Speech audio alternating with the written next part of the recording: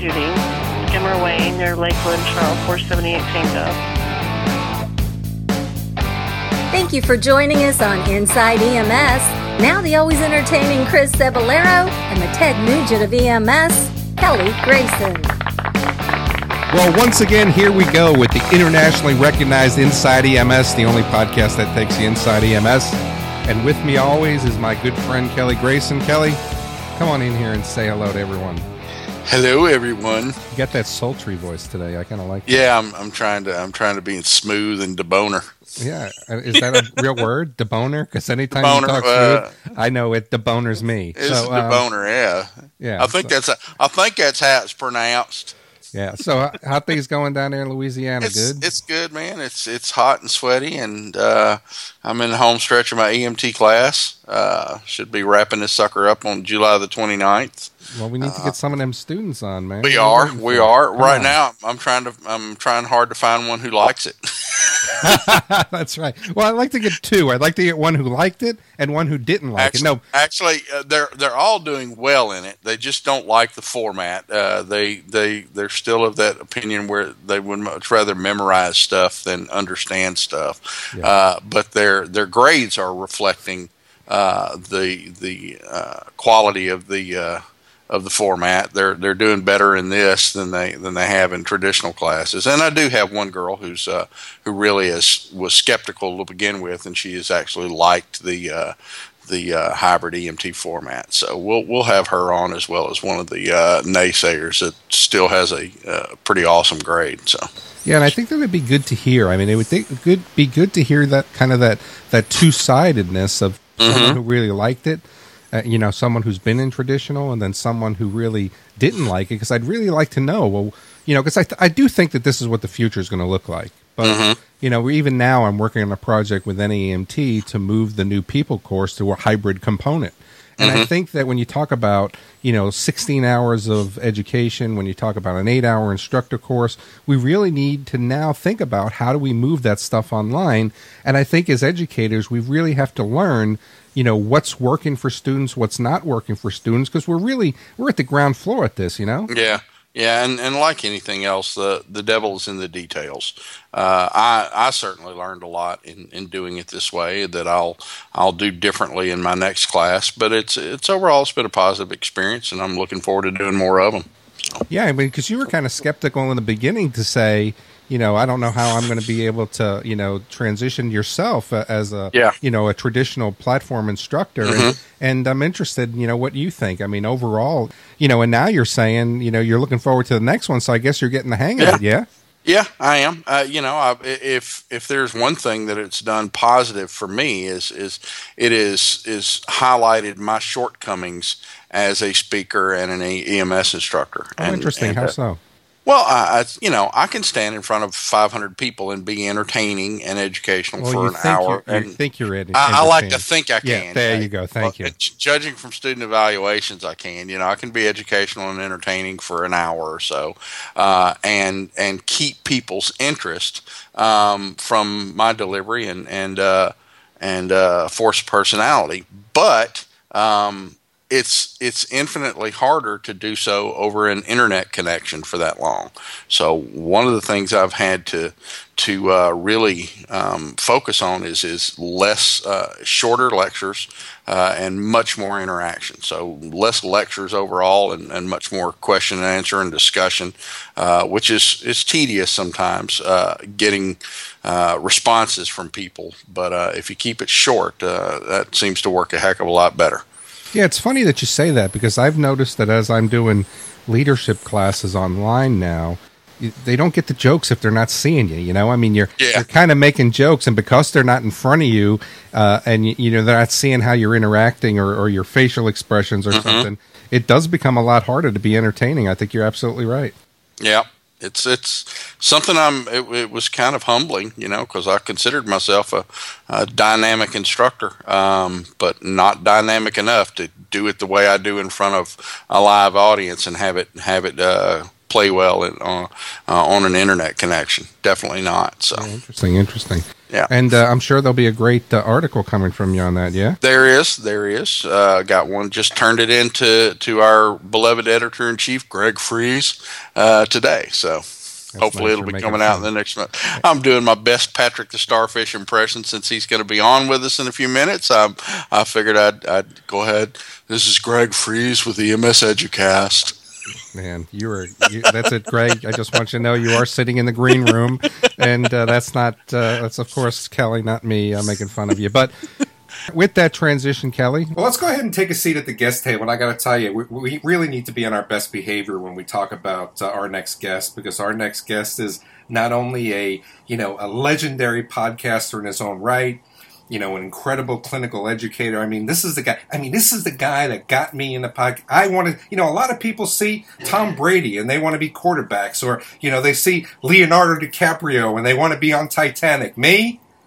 My mentor right here, the guy that got me into podcasting, EMS1 Editor-in-Chief, Greg Fries. Greg, how are you, sir? I'm very well, Chris, Kelly. Hey, Greg, how are you, brother? Thanks for having me on the podcast.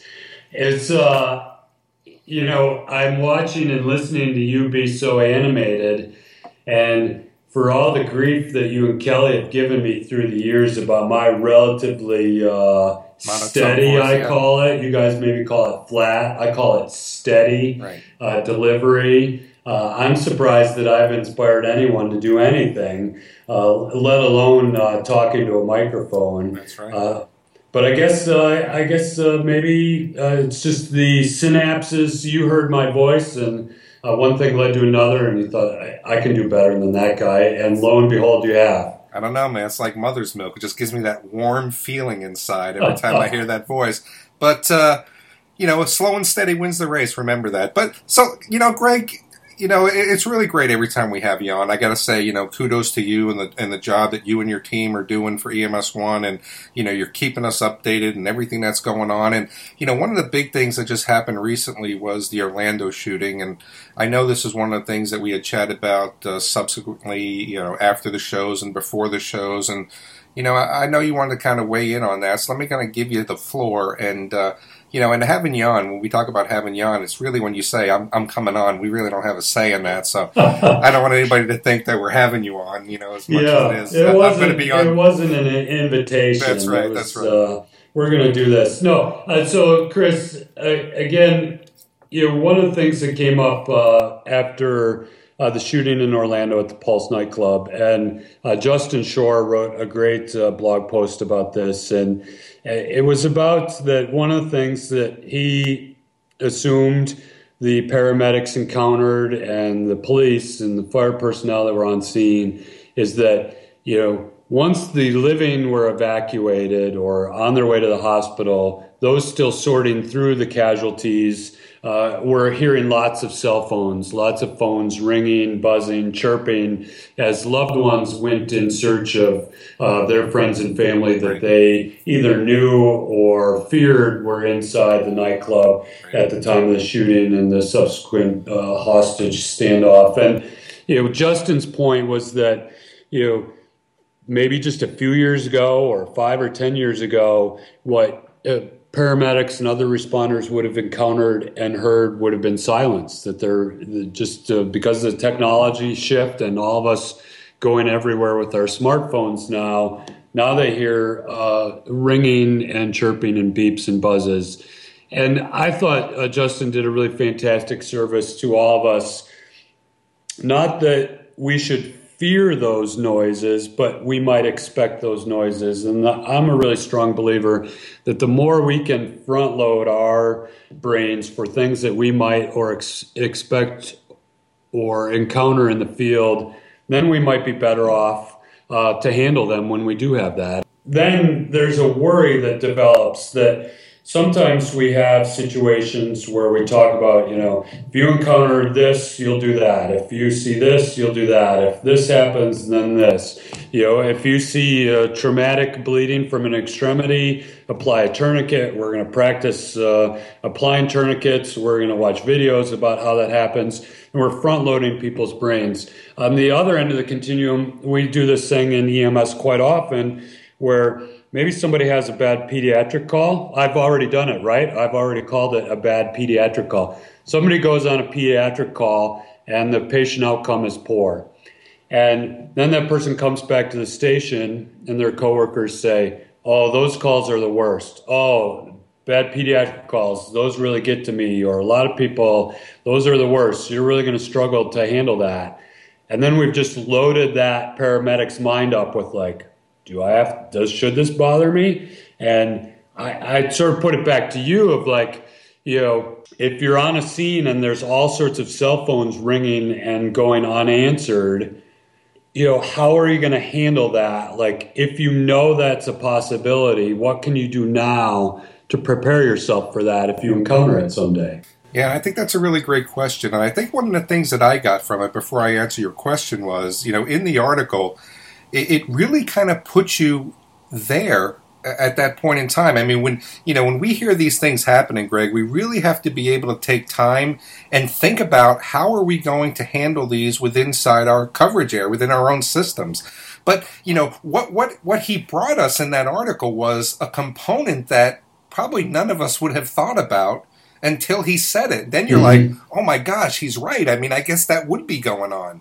So I think when we have that stimulus, and I think all the EMS providers that are out there, I think that we've gotten into the tunnel vision of when we're on a mass casualty or when we're on a traumatic scene of the things that we have to do and that we've got to get done. And a lot of times we're not hearing the things that are going on around us. Yeah. But I would think in a situation like that, where you're looking at just the horror of this shooting, and you start to hear and you start to now piece, put those pieces of a puzzle together that these are loved ones that'll never see these people again.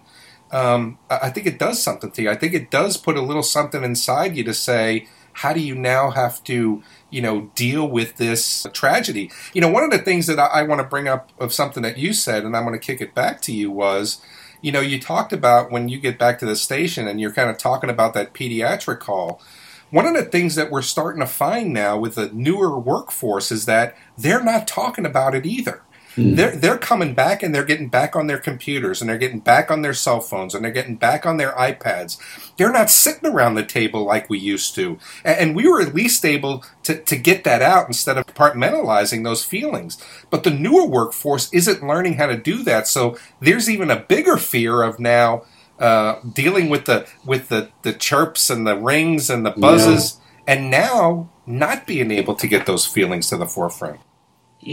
Yeah, so I think you're making an assumption that it's helpful to sit around the kitchen table and tell war stories. I think it's probably very helpful for some people.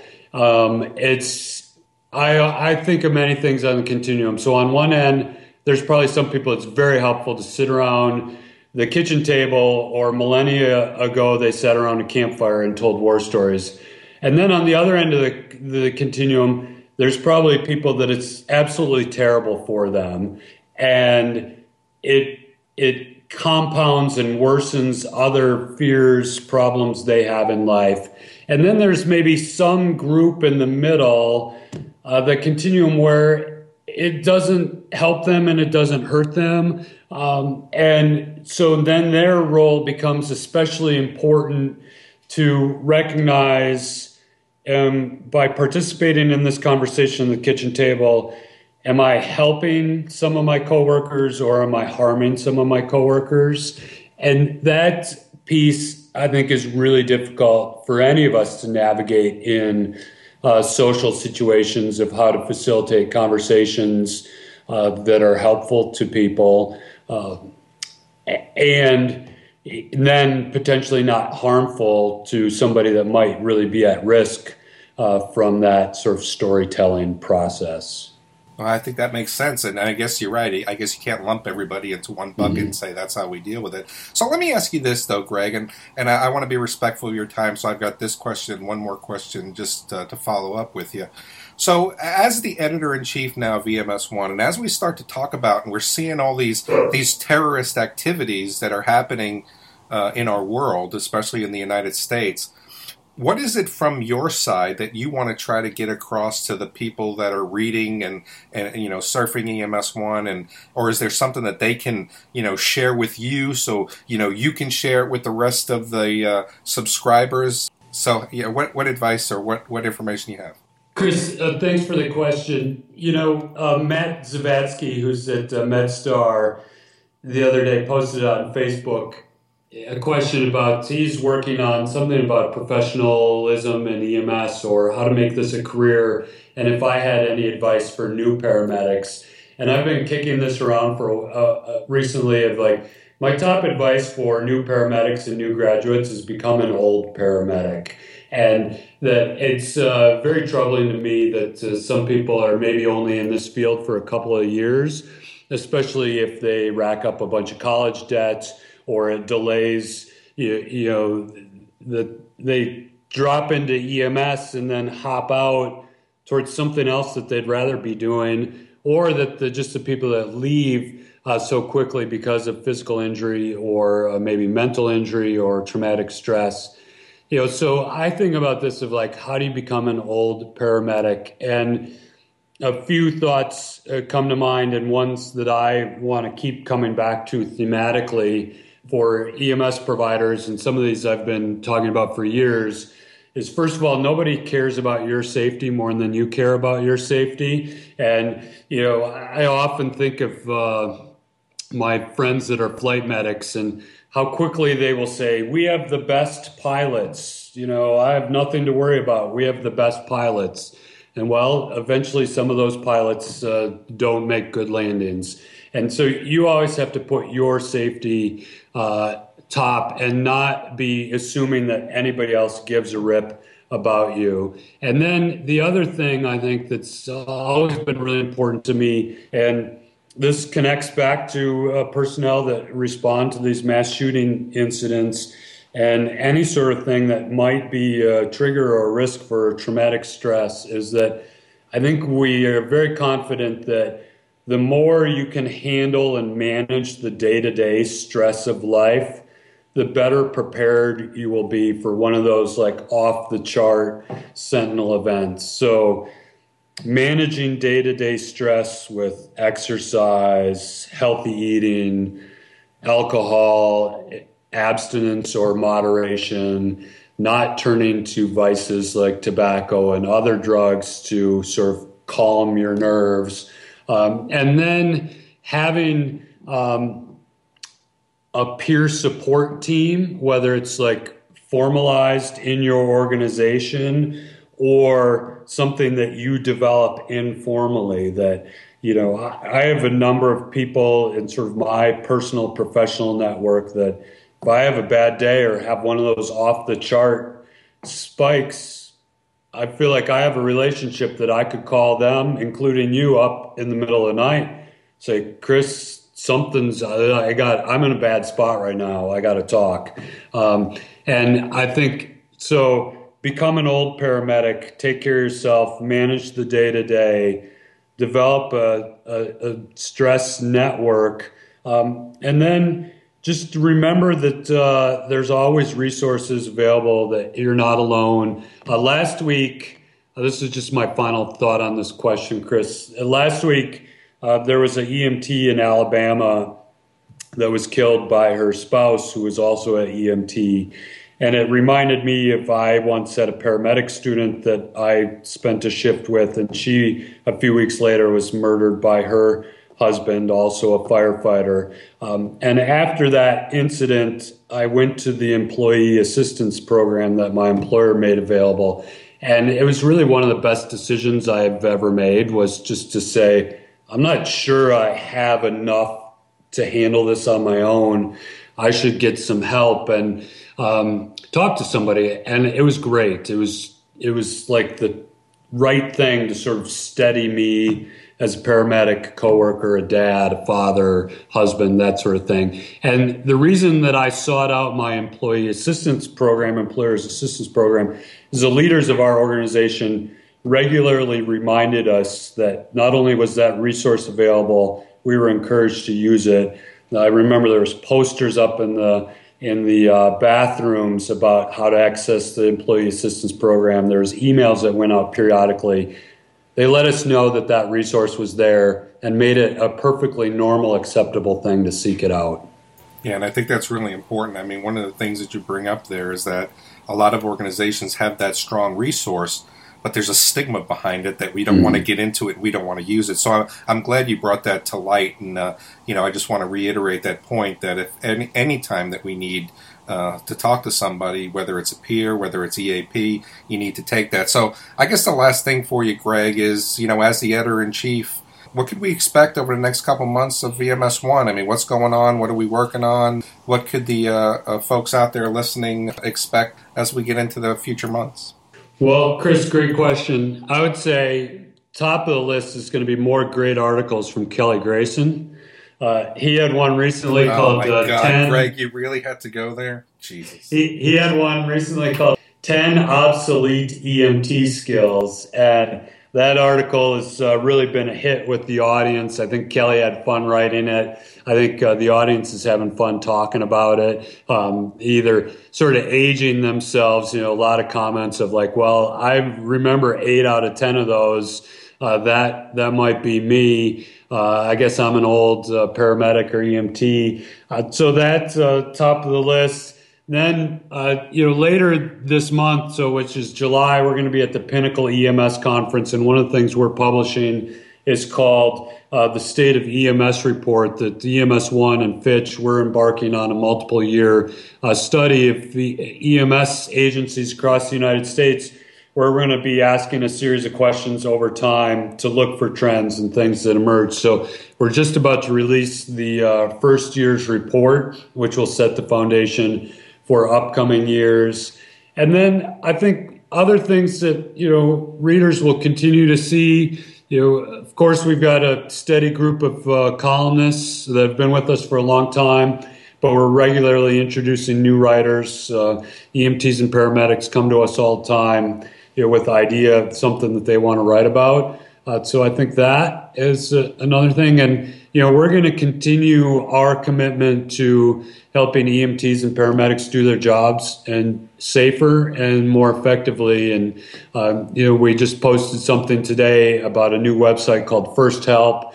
Another article went up today about safe sleep rooms in EMS stations. And we posted a news article today about an agency in Maine that's purchasing body armor for their personnel. So, I think that commitment, long-standing commitment to safety will be high on the list for EMS providers when they visit EMS1.com.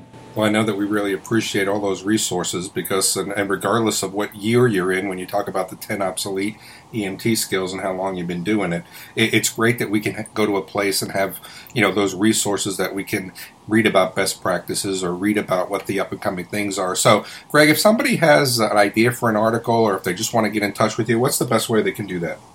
They can send me an email, editor@ems1.com, and we'll put that in the show notes. We also get a lot of visitors to our Facebook page, facebook.com/paramedic. And if they want, they can send me a message through the Facebook page.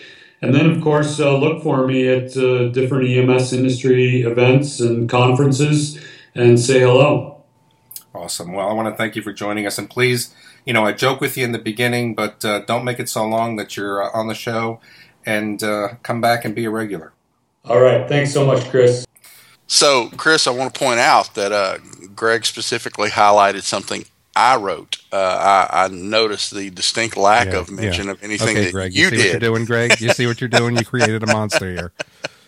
Man, I'm looking forward to writing more of those. It's just it's kind of a trip back down memory lane, and one of the things about the nice thing about EMS1 is we're constantly pushing the boundaries and trying to pick new things and new ways to reach our readers and listeners, and looking forward to doing more of those. Oh, man, this wasn't about you. Let's go ahead and get back to Greg. But it is about me, man. Okay, well, that's what you think. Okay, so anyway. That is what I think. And that's what Greg thinks, and that's what Chris thinks. But we'd like to hear what you think. Share your thoughts, concerns, comments, and questions at the show at EMS1.com. Don't forget to rate us on iTunes. And for myself, co-host Chris Ceballero, and our esteemed editor-in-chief, Greg Freeze. Oh, my gosh. Thanks for tuning in to Inside EMS. We'll catch you guys next week.